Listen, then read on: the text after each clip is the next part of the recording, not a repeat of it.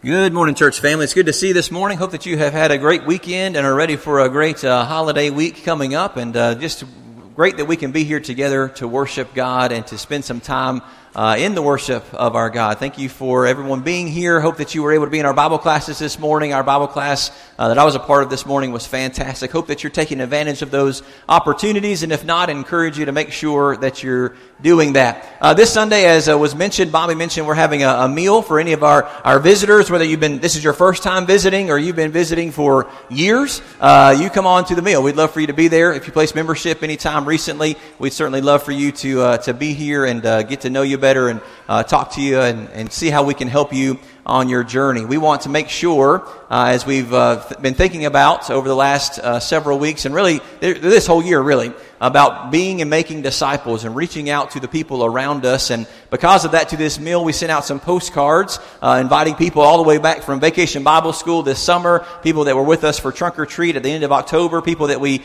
reached out to and helped out yesterday with Project Thanks. And thank you so much for all of you who helped with that, delivering and bringing the food and all the things that you did. Hopefully that'll be a great blessing to those people. So, and kind of continuing along that same vein, I want to let you know about a quick and easy way that you can ask people to come and worship with us and evangelize to people around you. There are some cards on the tables out in the foyer and also this table back here. And it kind of looks like a holiday card.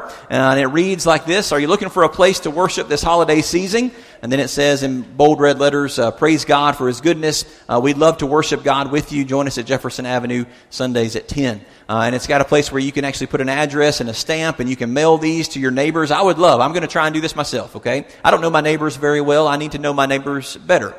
So I'm going to take these cards, and I'm going to put their address on it at least, if I can somehow find out their names, because I don't know all their names, to be honest with you. I'll put their names on it too, and I'm going to send these cards out, and I'm hoping that people will take advantage of that. Here's the deal.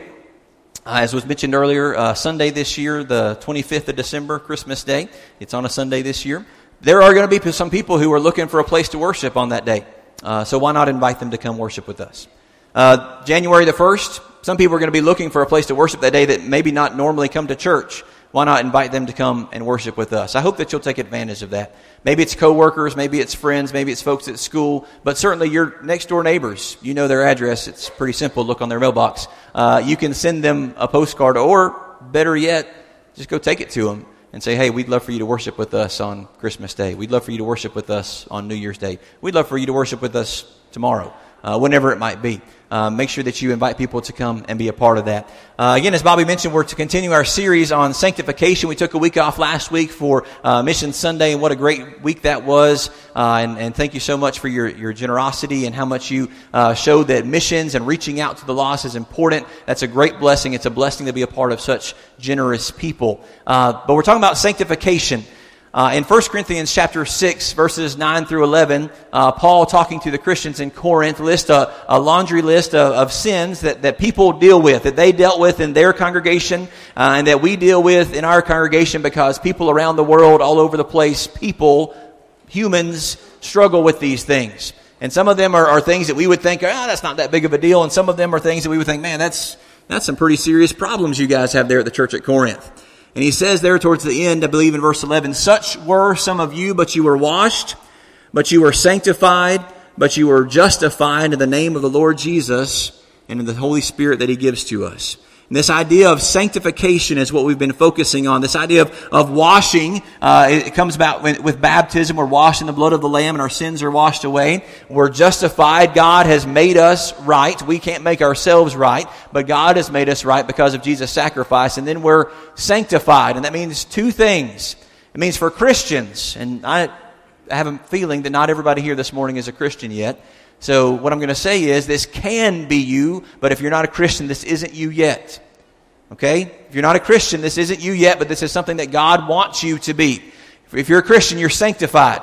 That means God has called you out of darkness and into His marvelous light. He's called you out of sin into His holiness. He's called you out of the world into His family, into Jesus' body. He wants you, listen, He wants something better for you.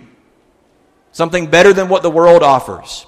something better than what your job offers, something better even than what the good things in your life can offer. God wants something better for you. He's called you out of anything that's not of Him, anything that is ungodly. He's called you out of that. He has separated you from that. He has saved you from that. You are saved as a Christian. But you're also sanctified in that He is asking you, He's commanding you, He's begging you, He's pleading with you, and He's expecting of us, Christians, that we will live our lives in every aspect sanctified and wholly devoted to Him. Today we're going to talk about love. And love is a topic that the Bible, we can't cover everything the Bible talks about with love. It's one of the most talked about topics in all of Scripture. And certainly in the New Testament, it's over and over again. And there's so many different avenues that we could talk about when we come and talk about how can I sanctify myself in love. And really, I know love is sometimes it's a softball topic. You know, the idea of we want to love and we need to love everybody. And I'm going to tell you today, you need to love everybody. Okay? The Scriptures teach that. We're going to look at that and see that it says that. You need to love everybody. But in some ways, that's too broad and not specific enough. In some ways, it can be specific and not broad enough. But I want to answer two questions when we think about love today. How can I sanctify, how can I set apart my love for God's glory? And we're going to answer two questions. How does God love, and what does God expect of me? And then we hope to draw some conclusions, and the lesson will be yours. So how does God love? Turn to Romans chapter 5. We're going to look at verses 1 through 11. Romans chapter 5, verses 1 through 11. If you have your Bibles, if you don't have your Bibles, there's a black book in the pew in front of you. That's our church pew Bible, and you can turn in that to page 942. That's where Romans 5 begins, on page 942. How does God love? Now, Romans has quickly become, over the last couple of years, my favorite book in all of the Bible. It is a powerhouse of God's Scripture and how He loves us. It is just, it's amazing. If you haven't taken the time to study the book of Romans, I would really encourage you to do that. It's not always the easiest to understand and the most straightforward, but if you can grasp it and understand it, it will change your life. It's changed my life in the last couple of years. Romans chapter 5 is a powerful passage, but I want to point out two verses that might be familiar to many of us, but may not be familiar to all of us. And even if they are familiar, they're so familiar that we overlook them. We take them for granted. Romans 3:23. All have sinned and fallen short of the glory of God. That means everyone in this room has sin in their life. That means everybody outside of this room has sin in their life. 1 John tells us that if we say we have no sin, we're liars, we're deceiving ourselves, and the truth is not in us. So even today as Christians, we struggle with sin. I struggle with sin. If you're honest with yourself, you struggle with sin. All right? All have sinned and fallen short of the glory of God. Romans 6:23, again, familiar passage, but let's don't take it for granted. The wages of sin is death. What we deserve in our relationship with God because of our sin, because of our moral failures, because of our lack of ability to do what God wants us to do and what is right, and our choice to do what is wrong. Because of that, we deserve death. And that's a physical death, but more importantly, that's a spiritual death. It's a separation from God. That's what we deserve. But that verse doesn't stop there, thankfully. It goes on to say, but the free gift of God is eternal life in Christ Jesus our Lord. So I want you to understand, Romans 5 is great by itself, but if you'll appreciate the seriousness of sin, Romans 5 is transformational. Listen to the words that Paul, the apostle of Jesus, writes to these Romans and tells them, and therefore tells us today through the Spirit. Therefore, verse 1, having been justified by faith, we have peace with God through our Lord Jesus Christ. Okay, so we always want to think about what the therefore is. Therefore, he says, because you've been justified by faith, what does that lead to? We have peace with God. How? Through our Lord Jesus Christ. Okay, when we have sin in our lives, we're going to read on later, we become enemies of God. And if we're enemies of God, who's more powerful, me or God? Well, hopefully you're humble enough to recognize that God is way more powerful than you are, and you have no hope against Him, okay? We have peace with God through Jesus. We were enemies, now we have peace with God through Jesus. And that word faith there, again, it simply just means trust what God did through Jesus. Do you have faith in Jesus? Do you have faith in God? Do you trust in what God did through Jesus? Verse number 2, talking about Jesus, says, through whom we have obtained our introduction by faith into this grace in which we stand. And we boast in the hope of the glory of God. And not only this, but we also boast in our afflictions, knowing that our affliction brings about perseverance, and perseverance, proven character, and proven character, hope. All right, so there's a lot there that we don't have time to go into. But this faith that we have in Jesus, this trusting in what Jesus has done, it gives us an introduction into this grace in which we stand. And that's a picture there in my mind that I think about. I can stand firm. I can stand firmly on the grace of God. Because here's the deal in my life. It's absolutely true in my life. I know from experience. I know intellectually it's true in your life. I know scripturally it's true in your life.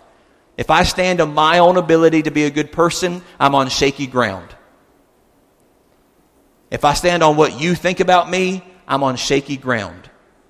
If I stand on my accomplishments, I'm on shaky ground. But if I stand in the grace of God, I have a firm foundation. The grace of God allows me to stand. And my faith is what gives me the introduction to that grace. I trust God that He has done exactly what He has said that He would do through His promises. We'll talk more about those later. And it goes on to say that we boast in this hope of glory. And not only this, but we boast in our afflictions, and that these afflictions lead us to growth. This Christian life, if you're not a Christian, you may not know this. If you are a Christian and you're really trying to legitimately follow Jesus, then you know this is true. This Christian life is not always easy. It's not the easiest life, for sure. It would be much easier to just do what everybody else does, do what everybody else says is acceptable, and just live how the world does. It would be easier to do that. Not that doesn't come with difficulties and trials and sadness and death, ultimately, spiritually. But the easiest thing is just to do what everybody else does. But the better thing is to do what God wants us to do, and that's not always easy. And it says that we have hope, in there verse 5, and this hope will not be put to shame, or it will not disappoint, your version might say, because the love of God has been poured out within our hearts through the Holy Spirit who is given to us. And here's really verses 6 through 11. Here's, I think, the really powerful part. The other stuff's already been powerful, but here's the really powerful part. When we think about how does God love? I'm sanctifying the love that I have in my life. I'm sanctifying it. My love is for God. Not meaning that I only love God, though I love God more than anything else, but meaning that when I love, I'm doing it for God's glory. When I love, I'm doing it for God's glory. Look at verse 6. How does God love? For while we, mankind, were still weak, at the right time Christ died for the ungodly. For one will hardly die for a righteous man, though perhaps for a good man someone would even dare to die. But God demonstrates His own love towards us, and that while we were yet sinners, Christ died for us. Much more than, having now been justified, made right, God declaring us right by His blood, we will be saved from the wrath of God through Him, through Jesus. For if while we were enemies, we've been reconciled. We were separated from God, but now we're reconciled. We're brought back together. We were reconciled to God through the death of His Son. Much more, having been reconciled, we shall be saved by His life. And not only this, but we also boast in God through our Lord Jesus Christ, through whom we have now received the reconciliation. Let's notice, I think it's 4 words here. How does God love? He loves the weak, the ungodly, sinners, enemies. How does God love? He sacrificially loves the weak, ungodly sinners that make up His enemies. He gives of Himself. He not to His benefit, but taking away something from Himself. He sacrificially loves the weak, ungodly sinners that make up His enemies. And guess who that is? That's you. That's me. It's not just those people outside. It's us. It's everyone. God loves us in that way. And I love verse 11. Notice what it says again. And not only this, but we also boast in God through our Lord Jesus Christ, through whom now we have received the reconciliation. You know what that means? It's very, biblical language. And I don't know what Paul would have talked like in person. He claims that he wasn't an eloquent man, but then he also preaches on Mars Hill and convinces some scholars there. So he's a pretty fairly eloquent man, probably able to speak and not afraid to talk in front of anybody. But he says, we boast in God through our Lord Jesus Christ. Have you ever watched the Olympics and maybe watched a gymnast or maybe watched a figure skater and they just pull some amazing move and you say, did you see that? Did you see that? Or maybe a wide receiver makes an amazing one-handed grab, falling back, and drags both feet as he falls out of bounds. You say, what an amazing catch. Did you see that? Paul here says, did you see what God did? Look at God. Look at what God did. Look at what God was able to do. While we were weak, helpless, sinners, enemies of God, He died for us. And when He did that, He saved us here. He made salvation possible. Look at what God did. We should be amazed at what God did. That's why it's amazing grace. Because it's amazing that He did that for us. When no one else could, when I had absolutely no hope, when I could do nothing, when you could do nothing, God did it all. And He says we boast in God through our Lord Jesus Christ. We boast in God through our Lord Jesus Christ. Again, how does God love? He sacrificially loves the weak, ungodly sinners that make up His enemies. Jesus said it this way, for God so loved the world that He gave His only begotten Son, that whosoever believes in Him should not perish but have everlasting life. So if God loves us in that way, with my love, with the love that I display towards God, with the love that I display towards others, what does God expect of me? Turn your Bibles to 2 Peter chapter 1. Let's read verses 2 through 4. 2 Peter 1, 2 through 4. If you don't have your Bibles and you're using a pew Bible, that's on page 1018. 1018, 2 Peter 1, 2 through 4. He says, grace and peace be multiplied in the full knowledge of God and of Jesus our Lord. Again, grace and peace. These are things that Romans 5 has talked about. We stand in grace. We have peace with God through Jesus. That's Romans 5:1. So grace and peace be multiplied, be abundant to you, be more than you can ask or imagine, be multiplied to you in the full knowledge of God and of Jesus our Lord, seeing that God's divine power has granted to us everything pertaining to life and godliness. God has given to us through His amazing power everything we need for this life and for the life to come. For this life and for the life that He wants us to live here now. That's godliness. And how do we get that? Through the full knowledge of Him who called us by His own glory and excellence. Again, he says, we boast in the glory of God. Romans chapter 5 and verse 3. So these verses are connected. And then notice what it says in verse 4. And here's where we're really hammering in a little bit. For by these, so through His glory, through His excellence, through the godliness, through the things He's given to us pertaining to life. For by these, God has granted to us His precious and magnificent promises. God has granted to you His precious and magnificent promises. Well, what promises does that mean? Does that mean promises that life's going to be perfect? No. Remember the last time something difficult happened in your life? Well, you're a Christian. That shouldn't have happened, right? That's not a promise of God. God has promised to never leave us, to never forsake us, to be with us in the midst of trial. But if anyone has ever told you that following Jesus will get rid of all of your problems, then they were either mistaken or were lying. We have difficulties, even as Christians. What are these promises? Again, the promise is that He'll be with us. He won't leave us. He won't forsake us. That He loves us. That He cares about us. That there's a reward. There's maybe more important than a reward. There's a home, a place where we belong with God at the end of this life. And we get to be with Him. There's promises of the family of God that we get to be together here and love one another and care about one another. So by these He has granted to us His precious and magnificent promises, so that by them you may become partakers of the divine nature, having escaped the corruption that is in the world by lust. Okay, notice that second part of verse 4. So that by them, by these precious and magnificent promises, by them you may become partakers of the divine nature. Okay, sanctification. It's where I am. I, as a Christian, if you're not a Christian, I love you. That's what we're talking about. But you can't say this about yourself. As a Christian, I am saved from my sin. I'm saved from the lust of the world that verse just told us about. And as a Christian, I'm also being sanctified. God is sanctifying me. And he says that you can become partakers of the divine nature. The divine nature. What does that mean? Well, God created us, and He created us differently than He created anyone else. He made us in His image. And certainly we could identify a divine nature in the idea that God is spirit and I am spirit.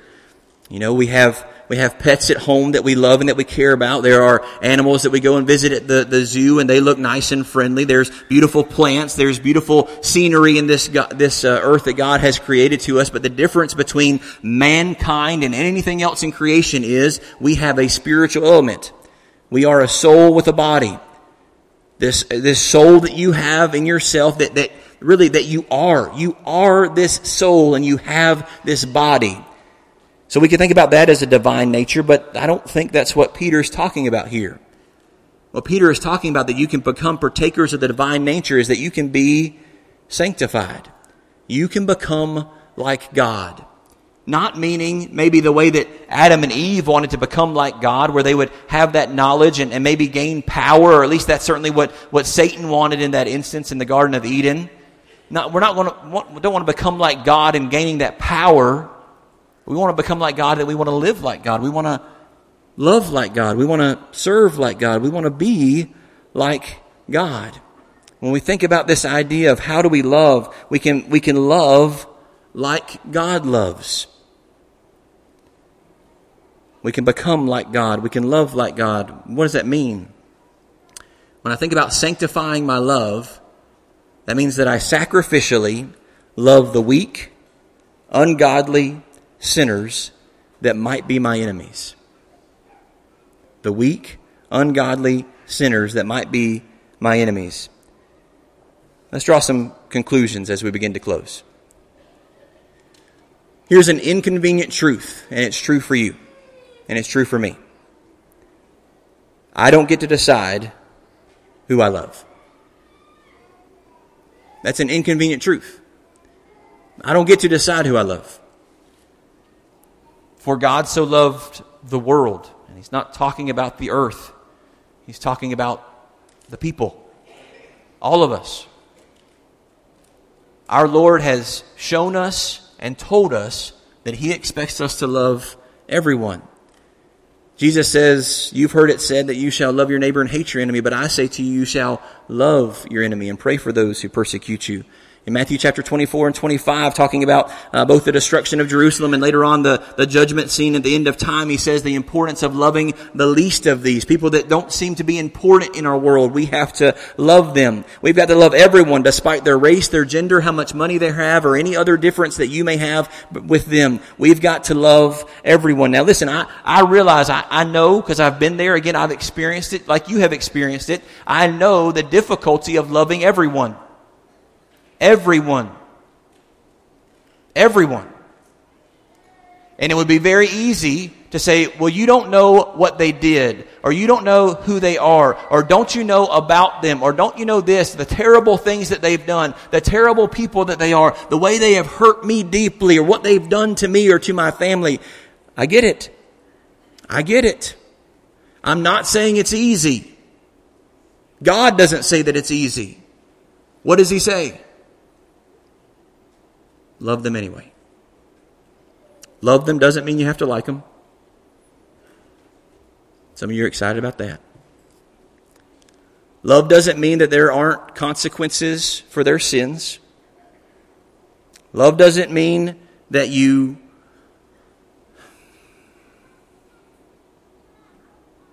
have a perfect relationship with them. But love means that you seek their welfare. That you want what is best for them, even if they don't think what you think is what is best for them. We've got to love everyone. Your next door neighbor that you don't get along with, you got to love them.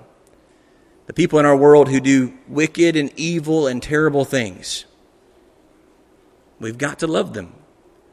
Not because it's easy or it's convenient or it's what we want, but because God loves them and God expects us to take on His divine nature, to love like He loves.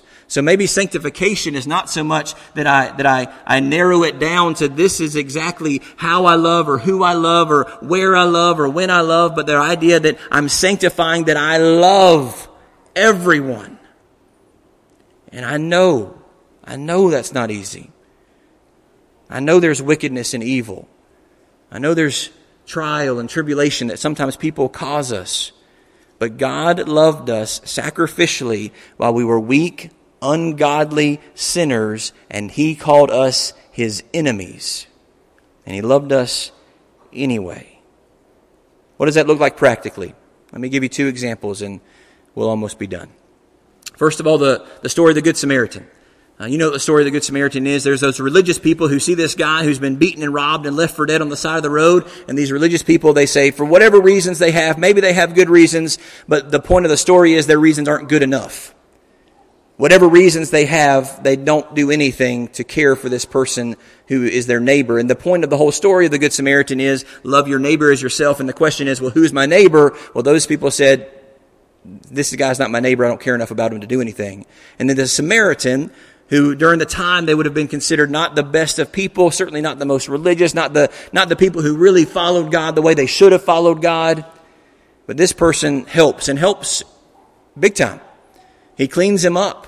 This guy who's probably, most of his clothes are probably gone. Maybe all of his clothes are gone. He's got sores all over his body. And this guy bandages him up and takes him to a hotel of their day and takes care of him. And then when he has to leave, he says, hey, you take care of him. And when I get back, if it costs more than what I spent, then I'll give him more. I mean, he loves this guy.